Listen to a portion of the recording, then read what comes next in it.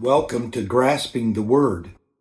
Our verse of the week is Psalm 119, verse 115. And this verse says, "Depart from me, ye evildoers, for I will keep the commandments of my God."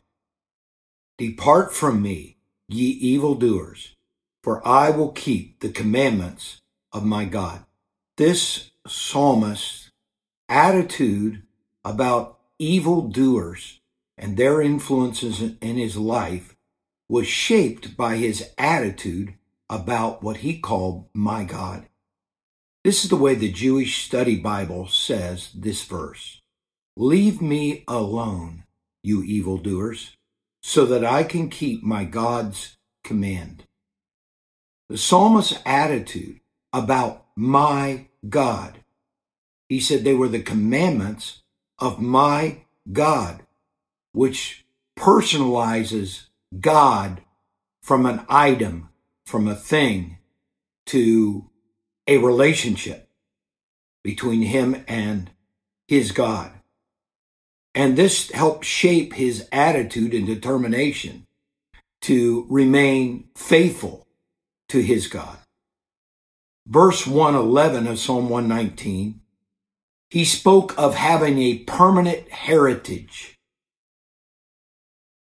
And he said, "It is the joy of my heart."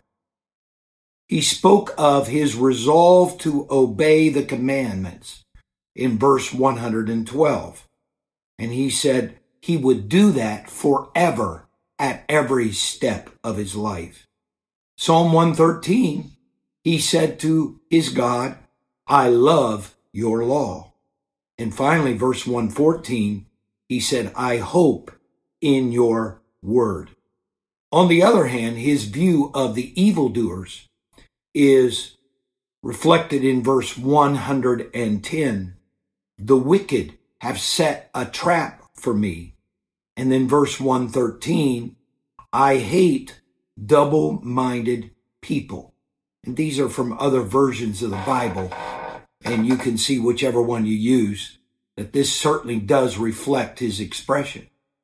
So he was attached to God and connected to God by his love for God. When you love God, Jesus said, "If you love me, keep my commandments." And one thing is, when we love God, his commandments are not grievous to us. And therefore, this psalmist wrote in 119 and verse 115 that he wanted to keep the commandments of the Lord, and he was willing to remove from his life anything that would keep him from keeping the commandments of the Lord. And that included evildoers that he said had set a trap for him, and he called them double-minded people. And double-minded people would be people who waver in their faith. You can see that in verse 1 of whether to believe or not to believe. You notice that the role of double-minded people has never been good. It was not good on Mount Carmel with the prophet of Elijah, when there were people that were worshiping Baal and the Lord at the same time. And he said, you must choose. You must choose to either serve Baal or the Lord. And of course, the whole scene with the altar of Baal versus the rebuilding of the altar of the Lord by Elijah and the calling down from fire caused the people to say, "The Lord, he is God." Well, this psalmist went a little further than that because he called him my God. Now, in the entire 119th Psalm, 24 times in the King James Version, that the writer refers to him as Lord, or which would be his name, Jehovah. But when we go only one time in the entire 119th Psalm is the word God found, and it's in this verse, Psalm 119, 115.